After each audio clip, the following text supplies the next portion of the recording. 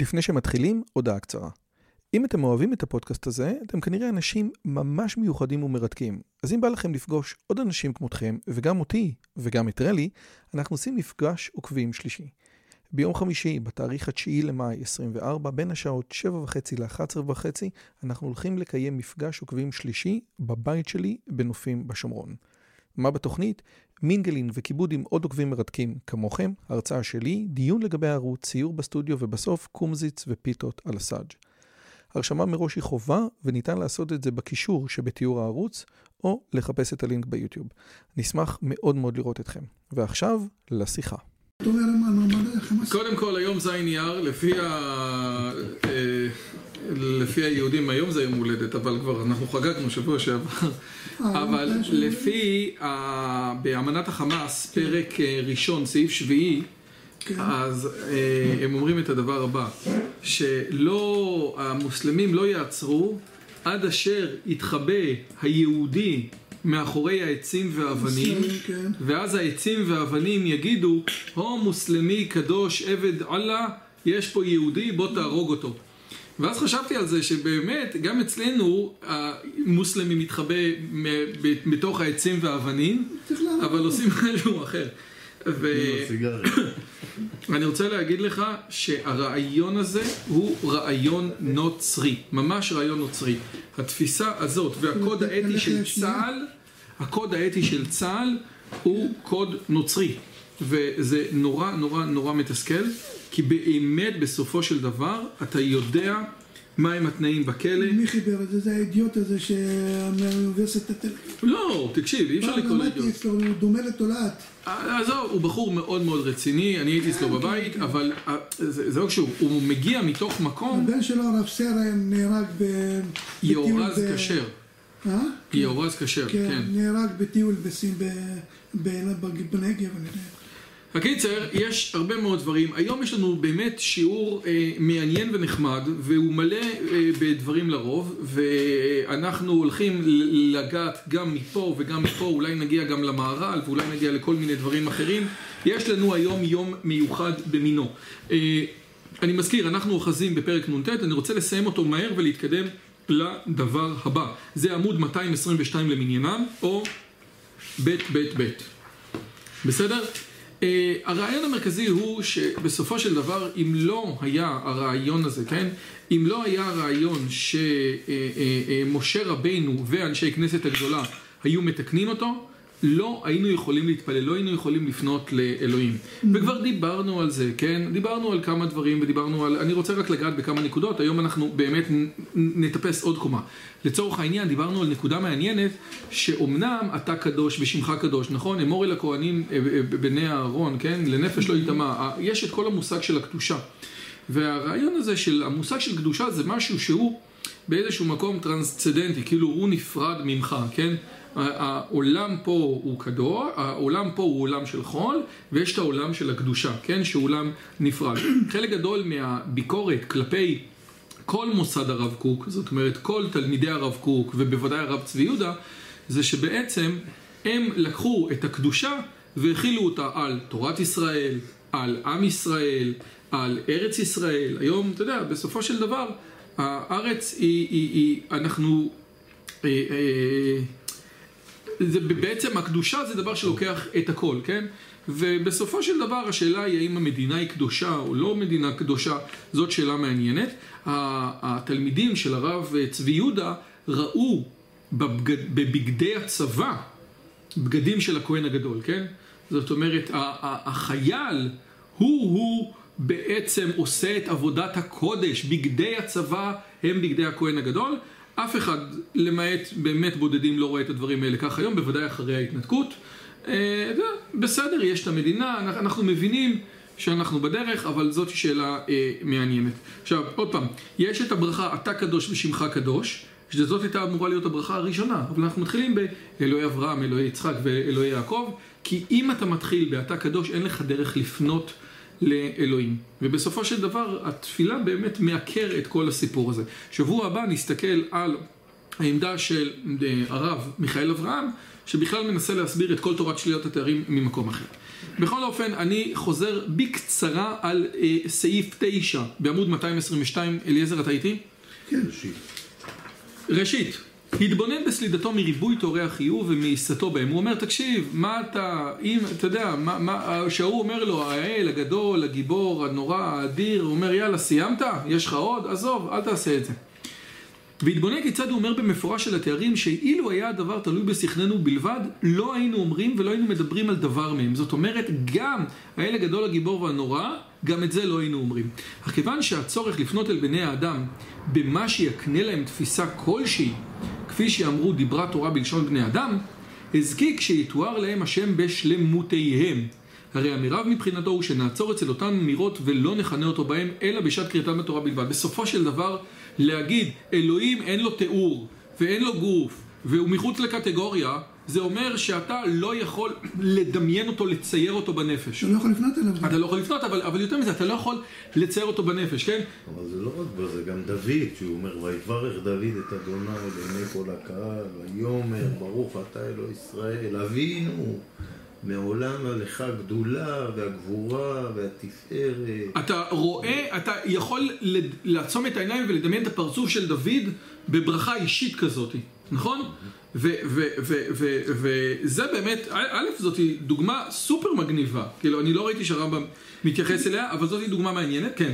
יש איזשהו מושג, מה הייתה הכוונה של הרמב"ם שהוא העלה את הרעיון הזה של השם, אין לו תואר ואין לו מציאות, אין לו כלום. כאילו מה היה המטרה שלו בחיבור הזה? מה הייתה המטרה שלו? המטרה שלו... להרחיק את השם עוד יותר מהבני אדם? לא, המטרה שלו היה בסופו של דבר, אנשים עובדים, הרעיון של עבודה זרה, כן, כפי שהרמב"ם מבין אותו, הרעיון של עבודה זרה זה שבן אדם מדמיין לו את אלוהים בצורה מסוימת, ועובד את אלוהים כמו שהוא מדמיין אותו. יש כאלה שמדמיינים את אלוהים כמו כסף, כן? לכן על $1 באמריקה כתוב In God we trust. אי אפשר לעצור את הדמיון. תמיד.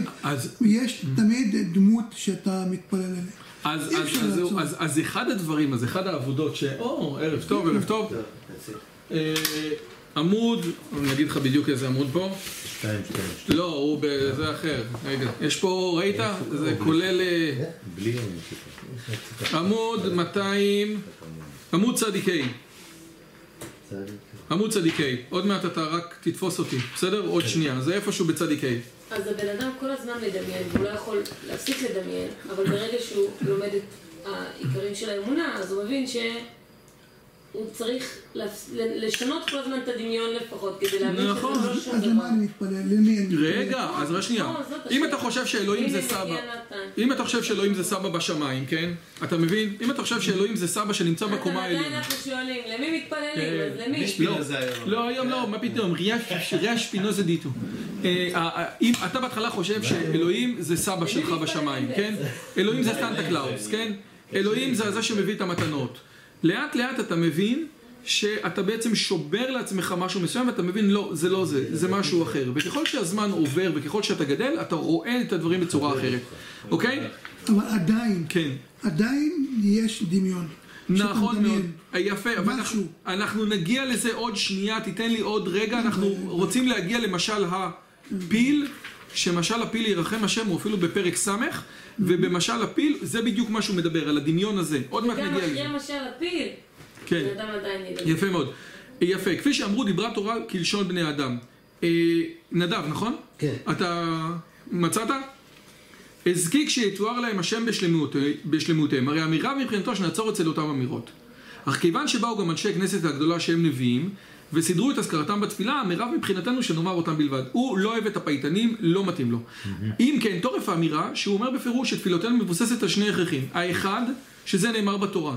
אם יש בתורה פנייה לאלוהים בצורה של גדול, גיבור, נורא, רחום, חנון, זה דבר אחד, זה בסדר להגיד, אבל צריך עוד תנאי. והתנאי שהנביאים סידרו את התפילה בהם. אם כן, לולא ההכרח הראשון, לא היינו מזכירים אותם. ולולא ההכרח השני, לא היינו מוצאים ממקומן ולא היינו מתפללים בהם. הרי בסופו של דבר, האל הגדול, הגיבור והנורא, זה מהתורה, זה מספרי הנבואה. אבל באו אנשי כנסת הגדולה, כן? ולקחו את הפסוקים האלה שמתייחסים לאלוהים והביאו אותם לתפילה. אם אנשי כנסת הגדולה לא היו עושים את זה, אני לא הייתי יכול לעשות את זה. למה? כי אני לא רוצה לתת לאלוהים את התארים. אוקיי? ואילו אתה ממשיך בתארים, הרי התברר לך גם כן מן הדברים האלה שלא כל התארים המיוחסים להשם, שתמצא בספרי הנביאים, ראוי לנו להתפלל בהם ולומר אותם. גם מה שדוד מדבר לאלוהים, אם אנשי כנסת הגדולה לא מכניסים את זה לתוך התפילה, תדע, זה כתוב בנביא וזה כתוב במקרא, וזה יש לזה את ההסברים שלו ואת הרציונל שלו, אבל מעבר לזה, אתה לא יכול להשתמש בזה. אלמלא, רק שנייה, אני רק מסיים פה את 10 ותשאל שאלות. אלמלא דאמרינן משה רבינו, לא הווה יכול לממרנו. זאת אומרת, הוא לא אומר שאם משה רבנו לא אמר את זה, אלא הוסיף תנאי, ועתו אנשי כנסת הגדולה ותקינו בתפילה. זאת אומרת, יש פה שני דברים.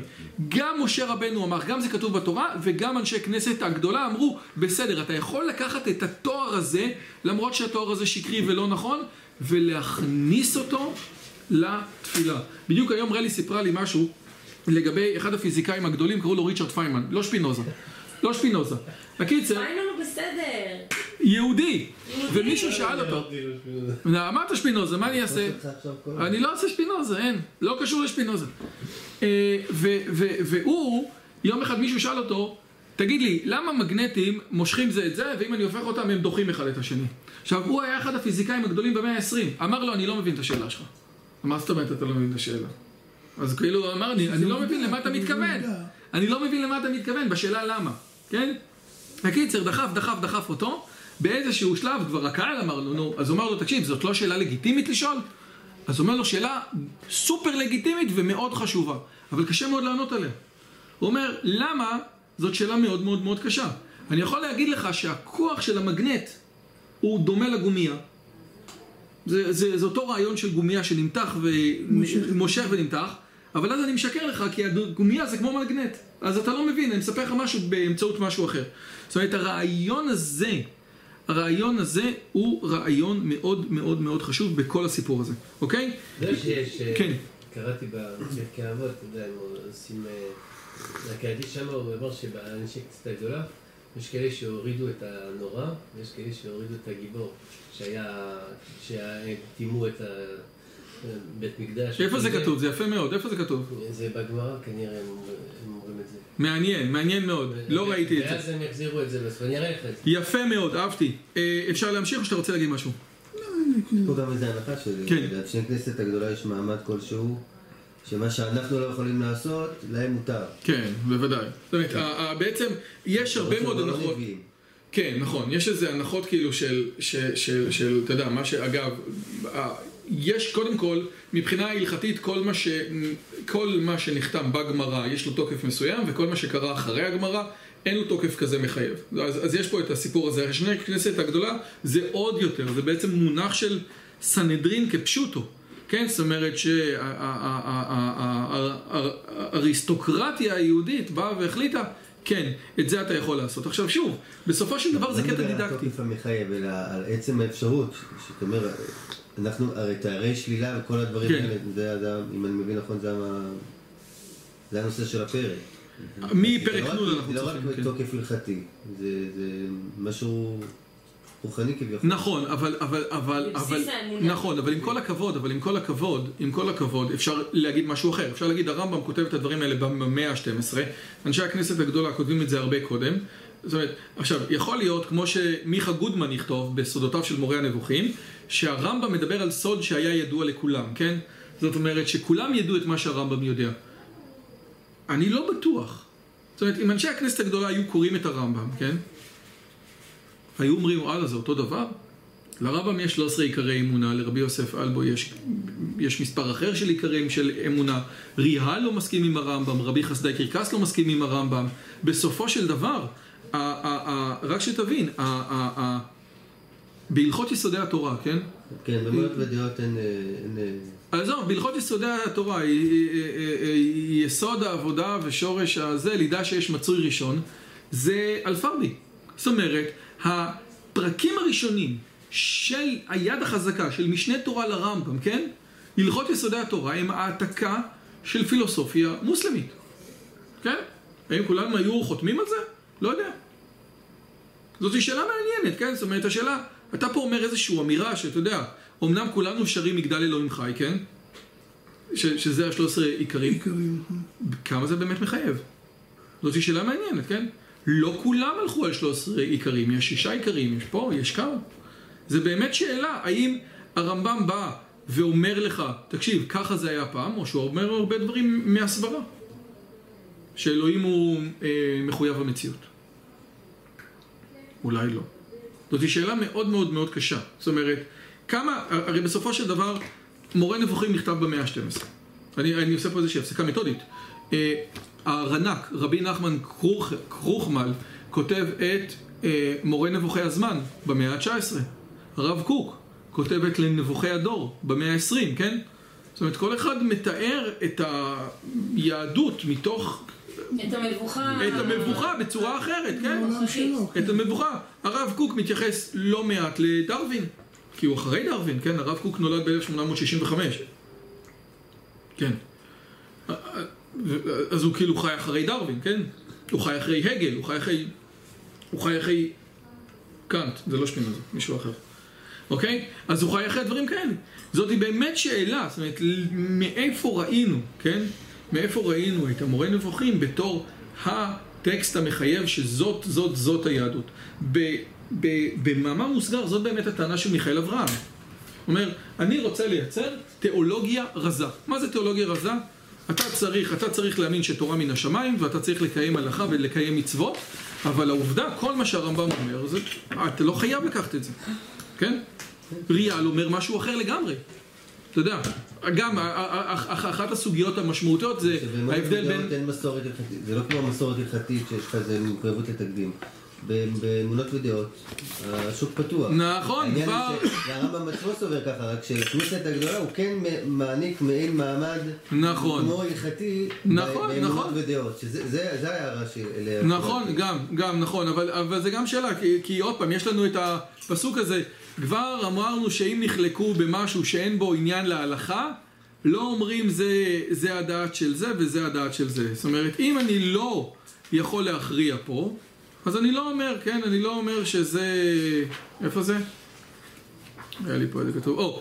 וכבר אמרתי לך לא פעם, שאם נחלקו חכמים באיזו השקפה ודעה, שאין תכליתה מעשה מן המעשים, כמה נרות חנוכה מדליקים, הרי אין לומר שם הלכה כפלוני. כן? זה שאלה מעניינת, זה סוגיה מאוד מעניינת. אוקיי. מה, הוא מתכוון גם שאין לפרש את זה כפשוטו? את מה? אני יודע שזו אמירה של הרמב"ם, על כל דבר שהוא לא רלוונטי להלכה, כל מאמר חז"ל, הם לא התכוונו למשמעות הפשוטה שלו. זאת הכוונה בזה, מה שאמרת? אני חושב שבעצם הוא אומר שאתה... אני לא מבין בדיוק את מה שאמרתי פה, כי בעצם הרבה מאוד דברים הוא אומר, מי שלא מאמין בזה עובד עבודה זרה, כן? תראה, הוא עכשיו, הנה, תראה. 11, אם יש לך את זה. לא כפי שעשו הבורים באמת, שהפריזו והעריכו והרחיבו בתפילות שחיברו ובדרשות שניסחו, כדי להתקרב להשם על ידיהם לפי מחשבתם השגויה, ומתארים את השם בהן בתארים שאילו תואר בהם אחד מבני האדם, היה זה חסרון לגביו. זה אפרים קישון אמר. אפרים קישון אמר שהדתיים משבחים את אלוהים בשבחים שהיו מעליבים את המחשב של עיריית תל אביב, את הקומפיוטר של עיריית תל אביב. מה אתה בא אליי עם הגדול, האיזוז? אתה יודע מה זה איזוז בכלל? סתם אתה אומר, כן? כי אין הם מבינים את העניינים הנכבדים האלה, הזרים לשכלי ההמון, ועשו את השם מתהדר והתרומם, אסקופה נדרסת ללשונהם. וואו.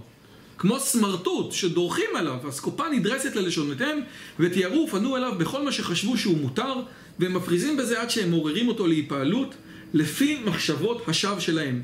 ובפרט, אם הם מוצאים לשון של דברי נביא בכך, שכבר כתוב בתורה, כתוב בנביאים, כמו שאתה אומר על דוד המלך. הוא אומם למשהו קדוש. כן, הרי הדבר מותר מבחינתם לגשת לכתובים שראוי לפרשם שלא כפשוטם, בכל אופן שהוא.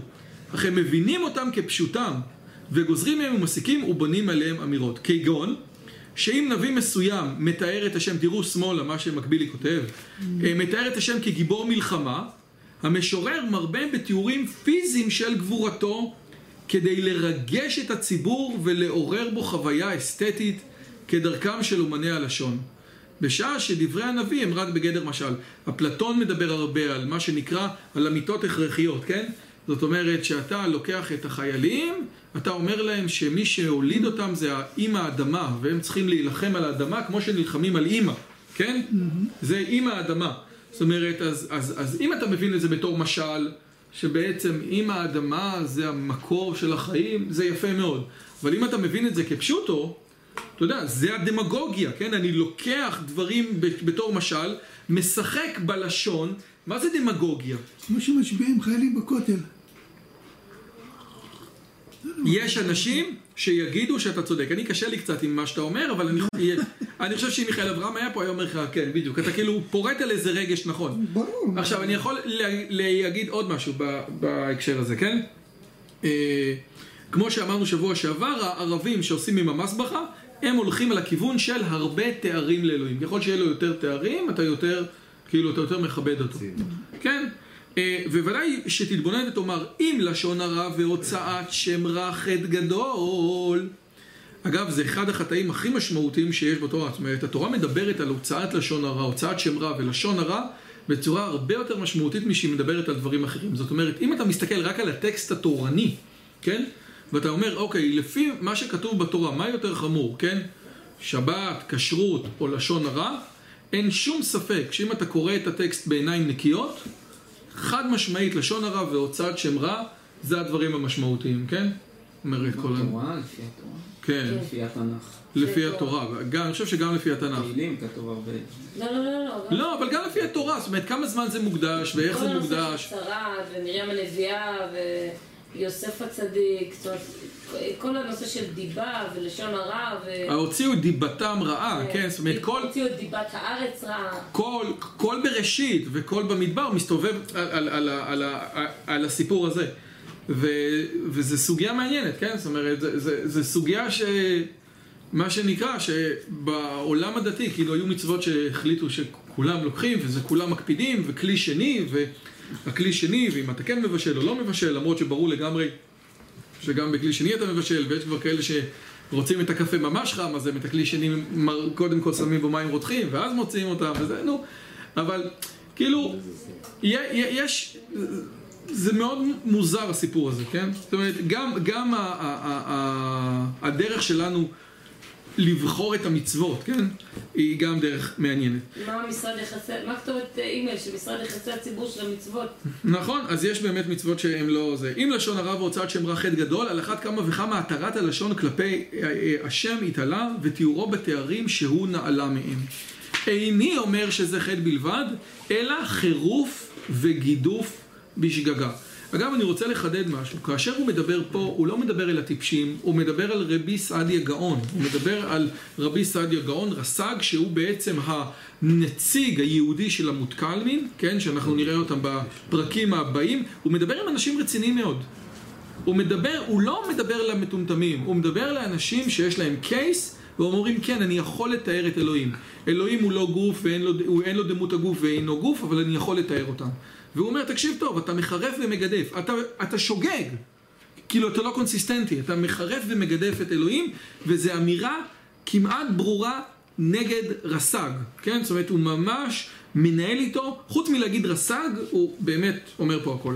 מצד ההמון השומעים אותו, ומצד אותו טיפש האומר. ואילו מי שהשיג את חסרונן של האמיתות האלה ואומרם, הרי הוא לדעתי מכלל אלה שנאמר עליהם, ויחפאו בני ישראל דברים, אשר לא כן על השם אלוהיהם, ונאמר ולדבר אל השם טועה. כן?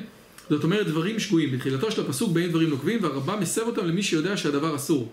אוקיי? אגב, אני רוצה להזכיר שאחד הדברים המעניינים, וזה דבר שנשכח בגלל הרעיון הזה של דעת תורה, או דעת תירא, כן? מה הרעיון של דעת תורה אומר?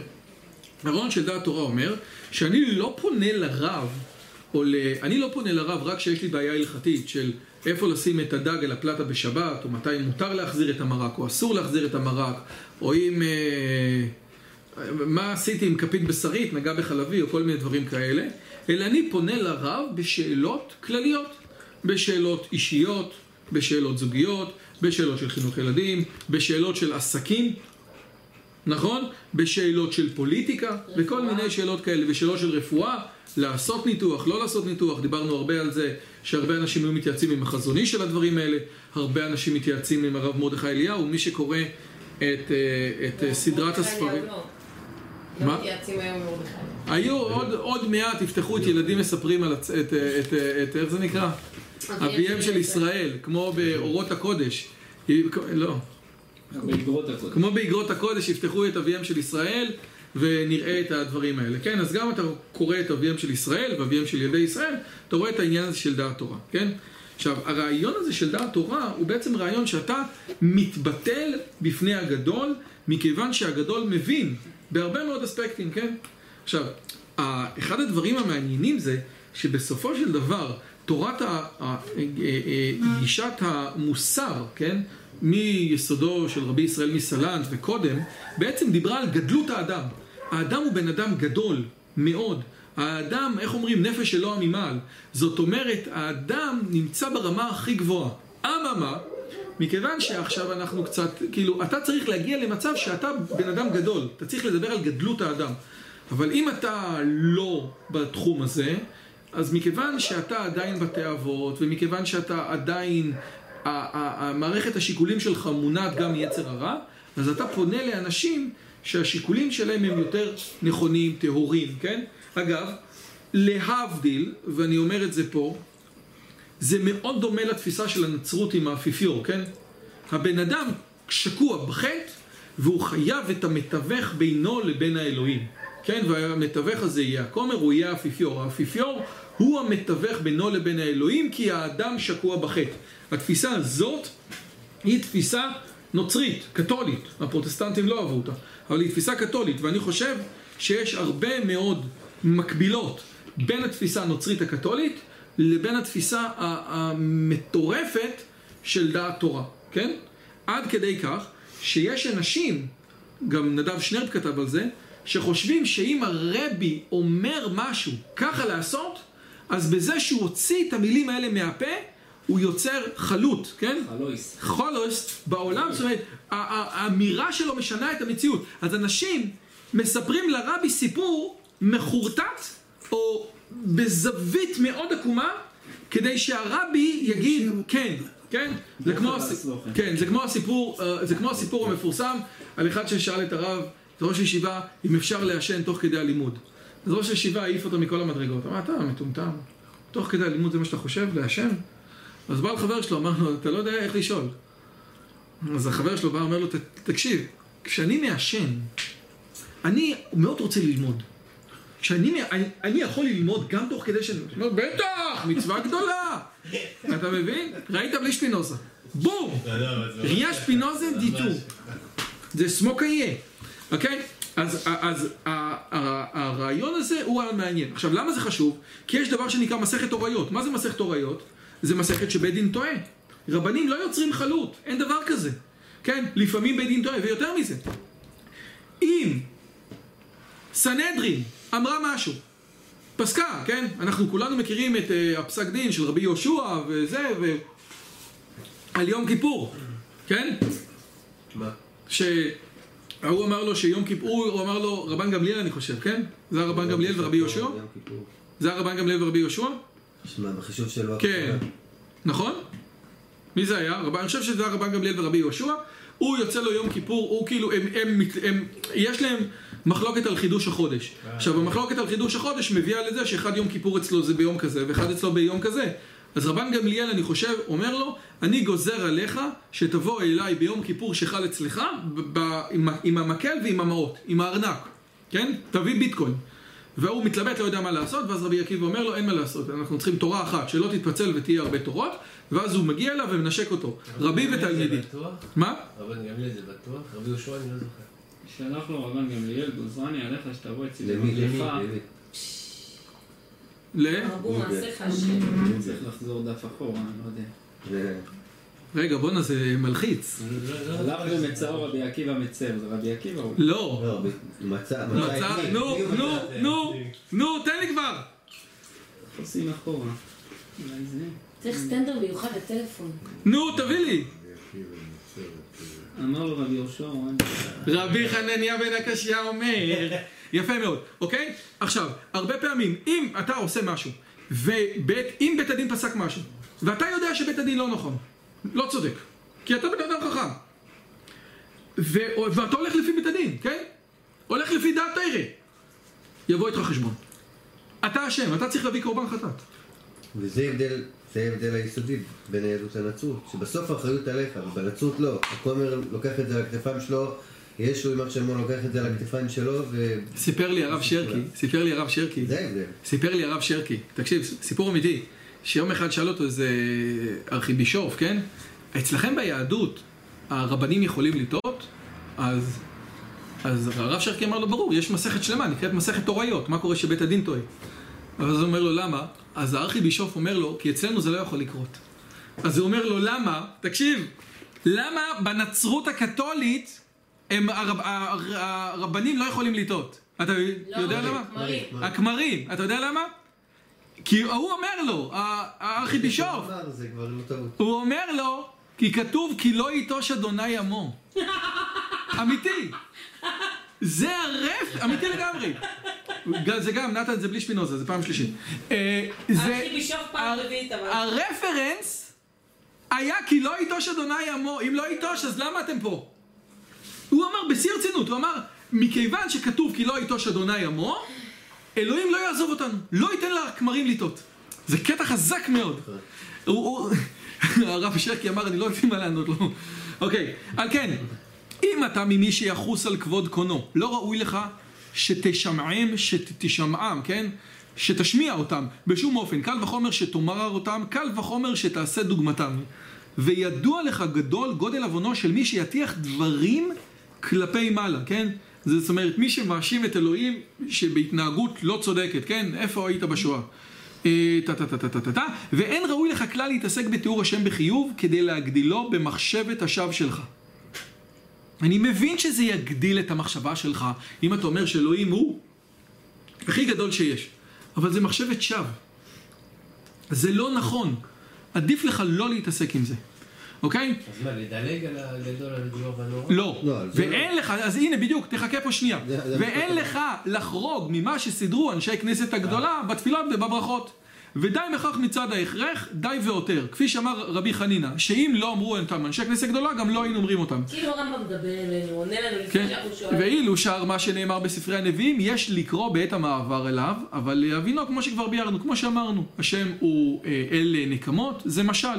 השם מתנהג בעולם, השם מפעיל את העולם בצורה שאצלנו זה נקמה, שאצלנו זה רחמים וכן הלאה. ראינו את הסיפור הזה. זה לא שאלוהים רחמן במובן שאתה רואה חתול דרוס ומרחם עליו, כן? אבל ההתנהגות, כן? יש דברים במציאות, כן? בדיוק דיברנו, הנה, אל נקמות השם, על השניים שמצאו אותם, כן? איך תראה את זה? מישהו אמר, אבל סיגרות זה הורג, אז זה גם, נכון? יש איזה סכנה. ראשון ושני החשבון. אוקיי. לראות וגם עניין זה אין לגלות להמון אלא דרך עיון זו מתאימה ליחידי סגולה שפיירו אצל השם עצמם שאינו שיאמרו מה שאינו ראוי אלא שישכילו כראוי. ושוב, הם דימרו על משאבכם ודומו סלע. אשוב להשלים את ההערה על אמירת רבי חנינא ולדייק בה. הוא לא אמר משל למלך שהיו לו 1,000 אלפי דינרי זהב ומקלסים אותו ב100 דינרים. זאת אומרת, אתה לא בא ואומר, תקשיב, אלוהים הוא טוב ממש, כאילו אלוהים הוא ממש טוב, אבל אלוהים הוא הרבה יותר טוב מזה. כי משל זה היה מורה ששלמותיו יתעלה, שלמות יותר מאותם שלמויות שיחסו לו מהמין שלהם. כשאתה אומר גיבור, אז אתה מתכוון גיבור, אני לא יודע מה, בר כוכבא. תדע לך, הוא גיבור יותר מבר כוכבא. בסופו של דבר זה על אותו סקאלה. הבעיה היא, תשמע את המשל. המשל אומר, הדיוק במשל הוא, שמשל למלך שהיו לו 1,000 אלפי דינרי זהב, ומקלסים אותו בשל כסף. אתה בעצם מנסה לתת לו מחמאה באיזשהו מקום, בדבר שלא קשור למה שיש לו. בר כוכבא אתה יכול להגיד שהוא גיבור יחס לבני אדם האחרים, שהוא באמת היה לוחם, אבל הכלל לא חושב שלו זה, כאילו אלוהים בשבילו זה, זה גם לא זה, כן, גם אתה יודע, גם אתה יודע, יש סוגיה בגמרא, סוגיה מאוד מפורסמת, על אחד שמת עליו אשתו שלא יברך אותך, ולא היה לו כסף לזכור מנקת, ונעשה לו נס, וצמחו לו 2 שדיים, והניק את הילד. ואז הגמרא שואלת, האם זה בן אדם... זה באמת כתוב. זה באמת כתוב. זה באמת כתוב. לפני הרבה שנים, רק רגע, לפני הרבה שנים, היה שר האוצר ניסים... גרמה. לא, ניסים, הוא היה של ש"ס. ניסים ש"ס. לא יצחק ניסים. השר ניסים, כן? היה שר האוצר. אוקיי? הקיצר... שישב בכלא. לא, זה אחר. היה שר של ש"ס, קראו לו ניסים, אתה זוכר? אז שלמה ניצן... כן, שלמה ניצן סיפר את הסיפור על האיש שנעשה לו מנקת, ואז כולם שואלים, למה אלוהים לא עשה לו... לא אמר שהוא ימצא כסף. שהוא ימצא כסף, והוא יזכור מנקת. אז שלמה ניצן אמר, ניסים, תקבל כמה שאתה רוצה. כסף לא תקבל. זאת אומרת, הרעיון הוא שלך, אם אתה היית מהנדס של העולם, עושה רושם שיותר פשוט לך שהבן אדם ימצא 200 שקל בחצר, מאשר יעשו לו נס ויצמחו לו פה שדיים ויהיה לו בלוטות חלב והוא יניק, נכון? כן.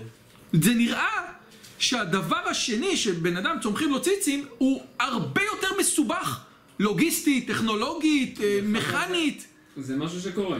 מה? מחצנית. זה משהו שקורה. אם יש לנו עודף של הורמון פולקטין, אז יכול להיות לגבר לא לפי הזמנה. אבל א' מגניב, לא יודעת, אבל זה לא מצוי. לא, רגע שנייה, מאיר, אני אומר שזה לא מצוי, ויותר מצוי שבן אדם מוצא 50 שקל, נכון או לא? אבל מסתבר שבלוגיסטיקה השמימית, יותר פשוט שבן אדם יהיה לו את ההורמון הזה, מאשר שימצא כסף. למה? אני לא מבין את זה. נו, יש תרופה פסיכיאטריות שמות בסדר, נו, אבל אז לא היו תרופה פסיכיאטריות. אנשים סתם ככה היו שומעים וזהו. אוקיי. יאללה. אנחנו עכשיו מתחילים... טם דדדם, דדדם. We didn't have all these definitions. We just had crazy people. קיצור, אני ראיתי אנשים כאלה. ברוך השם. הם יכולים להעניק, אבל... מה רבו? לא נעימה שהחולצה מתלכלכת. ברוך משנה הבריות. יפה. פרק... משהו שהוא נגד הטבע, זה הכל. כן. בכל אופן, אנחנו נמצאים בפרק סמך, אחד הפרקים המגניבים ביותר שיש, גם פרק סמך וגם פרק סמך א', ובפרק הזה אנחנו מגיעים למשל הספינה. יש בפרק סמך 2 משלים, משל הספינה ומשל הפיל. כאשר מדברים על מורה נבוכים, הרבה פעמים אנחנו נראה שכתוב בספרות, יש את משל הספינה המפורסם, חלק א' פרק סמך, יש את משל הפיל המפורסם, חלק א' פרק סמך. 2 המשלים האלה נמצאים פה. אנחנו תופסים בעזרת השם 2 משלים בבת אחת. אני קורא את ההקדמה, 3 שורות ומתקדם. בפרק זה הרמב"ם מחזק את המניע של המאמין להתקדם בדרך השלילה, הוא בא בלבד, ומבטיח לו שימצא בעת שהיוותה נפשו קרבת השם ושמחה. תם דדדם, איך יכול להיות? איך יכול להיות שבן אדם ששולל את כל הדברים ימצא קרבת השם? ספוילר, בעזרת השם, בואו נראה. בסדר? אז זה מה שהוא רוצה. פרק סמך, פרק סמך א' ידבר על השמות הקדושים. האם יש דבר כזה בכלל? נכון? היו את השם המפורש, נכון? היו קוראים... מה? כשאתה מוריד את כל התארים וזה, אתה כבר לא מפחד, אתה יותר באמת מחפש את הקירוב בצורה אחרת אולי. בוא תגיד את זה שוב, אני לא הבנתי. יש לך את כל התארים גדול, גיבור והנוער זה מפחיד. אתה חושב באמת שתמיד תעשה משהו, אתה תקבל איזה גיבור. אבל אם אני אגיד לך החנון, הרחום, הערך אפיים, הרב חסד, נוצר חסד לאלפים, מה אז עם זה? אז זה דווקא תארים יותר בכיף. נכון. אתה מבין? אבל יש לו גם את הצד השני. אבל אני לא... אתה מוריד גם את זה וגם את זה, אתה עושה את המסלול שלך כאילו. נכון, אבל פה תראה, הרעיון הוא שאם אתה עושה את זה, הוא מבטיח לך שאתה תקבל קרבת השם ושמחה. זה קטע חזק, אתה תקבל קרבת השם ושמחה. זאת אומרת, כאילו נגד האינטואיציה, שימו לב. זאת אומרת שיש בזה היגיון, ברגע שאתה מנקה את זה מהתארים, אז זה פחות מאיים. הוא לא גיבור נורא, מפחיד, הורג, נוקד. כן, אבל יכול היה להיות גם, אתה יודע, של תארים נחמדים. בסדר, צריך 5 מילים טובות לאזן מילה אחת. זה גם יפה, לא חשבתי על זה ככה. בפרק זה ברצוני להמשיל לך משלים, שעל ידם תתחזק תפיסתך בקשר לחיוב, לרבות בתאריו של השם בשלילות, ותתחזק רתיעתך מלהאמין שיש לו התעלה תוארי חיוב. אגב, אנחנו עכשיו, מה שנקרא, זה נקרא את משל הספינה, שזה חלק 2 ו3, ואחרי שנקרא את משל הספינה ונבין אותו בצורה פשוטה, ננסה להבין אותו בצורה מורכבת ועמוקה, ולפי דעתי יפה ביותר. אבל כדי להבין אותו בצורה יפה ביותר, חייבים להבין דבר אחד, שזה הכיוון שבו אני הולך. הרמב"ם השקיע בספר הזה הרבה מאוד זמן, הרבה מאוד אנרגיה, הרבה מאוד דקדוקים. כאשר אנשים לומדים את היד החזקה, את משנה תורה בישיבות, הם אומרים רק רגע, למה הרמב"ם כתב את זה ככה ולא ככה, ולמה הרמב"ם מביא את הפסוק הזה ולא את הפסוק הזה, ועל הדברים האלה לומדים תילי תילים ברמב"ם. נכון מאיר? תילי תילים. וכבר הרב סולובייצ'יק, רב יוסף דוב הלוי סולובייצ'יק, מספר בצורה כמעט פיוטית, איך שאבא שלו, שהייתה לו קושייה ברמב"ם, והוא לא הצליח לפתור אותה, היה עצוב. היה עצוב! לא, הוא לא בא אליו, זה בריסק, הם לא באו לאף אחד בחלום. היה עצוב! עצוב, אתה שומע? הוא לא יכל, כי הוא אמר, קשה על הרמב"ם. וכשהוא היה פותר את הקושייה, והוא אומר, איזה יופי. הוא אומר, מה דהויה, כאילו כמה קטנה האמרה, יש אמרה של אריסטו, אני אוהב את סוקרטס, אני אוהב את אפלטון, אבל את האמת אני אוהב יותר מהכל. זאת אומרת, גם אם המורים שלי אמרו משהו, את האמת אני עדיין יותר אוהב, כן? לך על האמת. בדיוק. היום רלי סיפרה לי עוד משהו יפה. ברטרנד ראסל היה פילוסוף בריטי במאה ה-20. אחד הפילוסופים המעניינים ביותר במאה ה-20. סבא שלו פגש את נפוליאון. בחור רציני, כן? משפחה, מה שנקרא משפחת אצולה. כן, מה זה מיוחס חבל על הזמן. הקיצר, אמרו לו, אם אתה תוכל לתת מסר לעולם של עוד 1000 שנה, איזה מסר תיתן לעולם? איזה מסר תיתן? אז הוא אמר, אני אתן 2 מסרים. אחד מסר פילוסופי, אחד מסר מוסרי. המסר הפילוסופי זה שאם יש לך תיאוריה מסוימת, או פילוסופיה או מחשבה, הדבר הראשון שאתה צריך לעשות זה ללכת לעובדות. לך לעובדות. מה שקיים במציאות. אל תלך למה שנראה לך, למה שאתה רוצה, למה שהיית חושב, למה שאם רק יעשו ככה זה יהיה טוב. לא. לך לעובדות. מהעובדות אתה תוכל להביא את התיאוריה הטובה ביותר שיש. זה דבר אחד.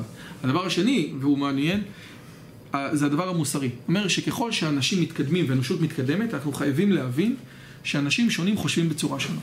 כשם שפרצופיהם שונים, גם דעותיהם שונות.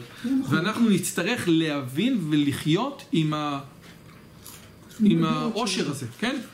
אוקיי? עכשיו, שים לב. עכשיו, למה אני מספר את זה? כי זה היה קשור לזה שהרב סולובייצ'יק היה עצוב, אבא של הרב סולובייצ'יק, הגריז, היה עצוב, שמה? שהוא לא מוצא שהוא יש קושייה על הרמב"ם. למה? כי בריסק הולכים לפי האמת. אפילו שהרמב"ם זה הבבא שלהם. עם כל הכבוד לרמב"ם, האמת יותר חשובה. כן? אז זה דבר אחד. כל זה בטח להגיד, את הדיוק כמה צריך... וכן, ולכן, וכל זה בטח כדי להגיד את זה. זאת אומרת שעכשיו יש בפרק סמך איזשהו משל, אבל בפרק נ"ח ראינו משל מאוד מאוד דומה. למה הרמב"ם נותן לי את אותו משל בעמוד 200 אני אגיד לך זה עמוד אצלך. למה הוא נותן לי את אותו משל בפרק נ"ח ובפרק סמך? אפשר להגיד הוא לא שם לב. איזה משל? המשל שאתה רואה מישהו מרחוק בתוך הבית ואומרים לך שבתוך הבית יש בן אדם, יש משהו וזה לא חיה, ואז אתה יודע, נכון? אם ראית אדם מרחוק ושאלת ואמרת מה זה הנראה ונאמר לך בעל חיים הוא בלי ספק תואר לאותו נראה, אלא שאין הוא מייחד אותו מכל מה שזולתו, אלא שהושג בכך ייחוד מסוים. אתה רואה משהו מרחוק ואתה לא יודע, אז אומרים לך מה הוא לא. בפרק נ"ח הוא מדבר על זה. עכשיו תראו מה הוא מדבר בפרק סמך. גם פה אותו דבר. הנח שהתברר לאדם שקיימת ספינה, ואין הוא יודע מה מציין המונח הזה. האם עצם מסוים, או מקרה תכונה, כן? זאת אומרת, עצם מסוים זה ספינה, מפתח שוודי, ומקרה זה, אתה יודע, תכונה, גדול, קטן, צהוב, קר, חם. לאדם אחר יתברר עוד שאין היא מקרה. ולאחר יתברר עוד שאין היא מחצב. מחצב זה מה שאנחנו קוראים דומם. לאחר יתברר עוד שאין היא בעל חיים. ולאחר יתברר עוד שאין היא צמח המחובר לאדמה. ולאחר יתברר עוד שאין היא גוף אחד המחובר חיבור טבעי. זאת אומרת, זה לא יצירה טבעית, זה יצירה שבני אדם עשו. ולאחר יתברר עוד שאין היא בעלת תבנית שטוחה, כמו הלוחות והדלתות, כי הספינה נראית ככה, נכון? ולאחר יתברר עוד שאין היא כדורית. ולאחר יתברר עוד שאין היא בצורת חרוט. ולאחר יתברר שאינה עגולה ולא בעלת צלעות שוות. ולאחר יתברר שאין היא אטומה. כל אחד מבין עוד משהו על הספינה. איך הגיע השם הזה הספינה בכלל? אומרים לו שיש ספינה. מה זה ספינה? כאילו סתם... הוא לא יודע. קרש, אני יודע, סתם נגיד שם אחר. הוא לא יודע מה זה. הוא לא יודע, מספרים לו. יש דבר כזה שנקרא ספינה. מה? שהוא לא זה ולא זה ולא זה ולא זה. יש לי עוד 3 דקות. אני אומר, איך הגיעו לשם ספינה? אני בסדר, יש לי עוד 3 דקות. מה? איך הגיעו לשם זה ספינה? לא נראה כאילו אתה עומד לסיים משהו בשלוש דקות. מה אני אעשה? אגב, אומרים שהעלייה מאתיופיה, כן? העלייה שהגיעה, הרי לפני שהיה את המבצע שלמה, הם הגיעו דרך הים.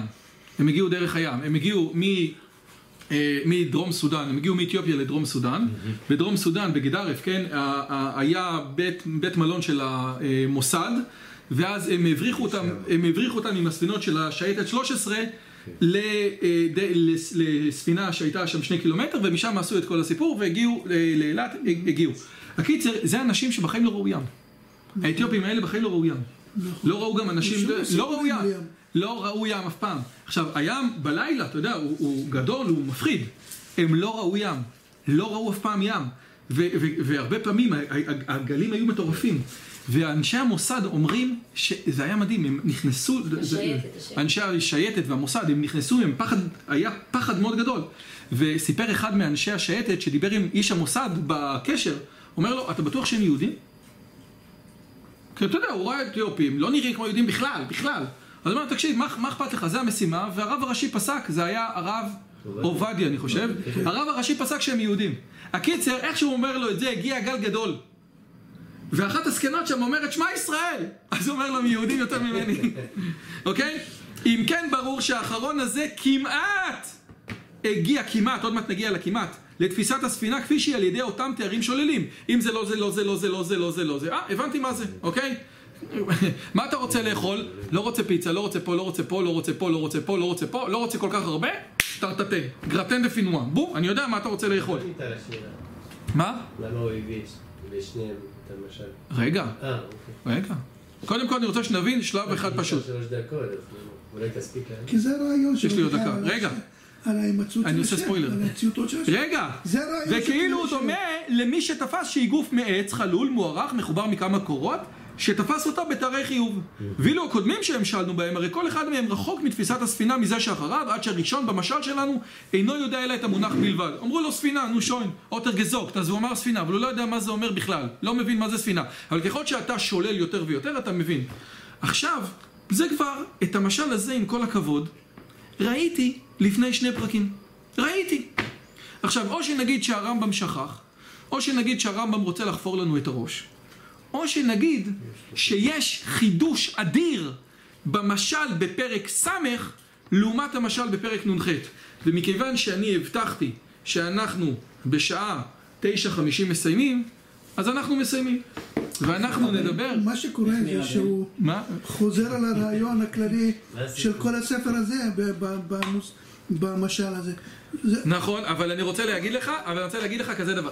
האמת היא, שנייה, אני רוצה, בגלל שמאיר, אני קצת כואב לי עליו, שהוא לא יוכל להירדם, אני לא רוצה את זה על המצפון שלי, אז אני אעשה לך בקטנה, בסדר? כי לא נעים לי ממך.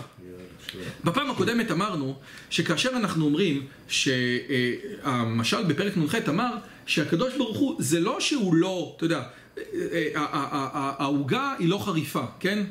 אבל העוגה הייתה יכולה להיות חריפה כי זה אוכל יכול להיות חריף. אבל גם משפט פיתגורס הוא לא חריף. דיברנו בפעם הקודמת על זה שאתה מתאר את אלוהים בלא, זה כאילו עוד פעם, אם יש שתי אופציות, מה אתה רוצה, בורקס או דג, ואני אומר אני לא רוצה דג, משמע אני רוצה בורקס, כן?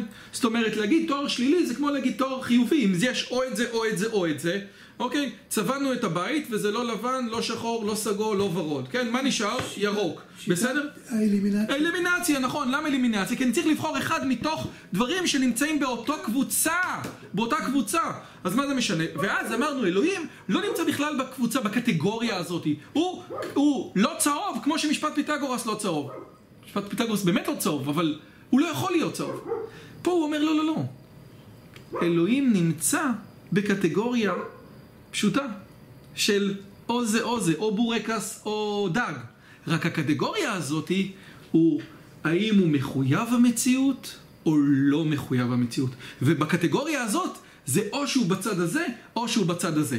אבל זה היה ספוילר קטן, שבוע הבא נפרק את הסיפור. חברים, תודה רבה לכם. תודה לך.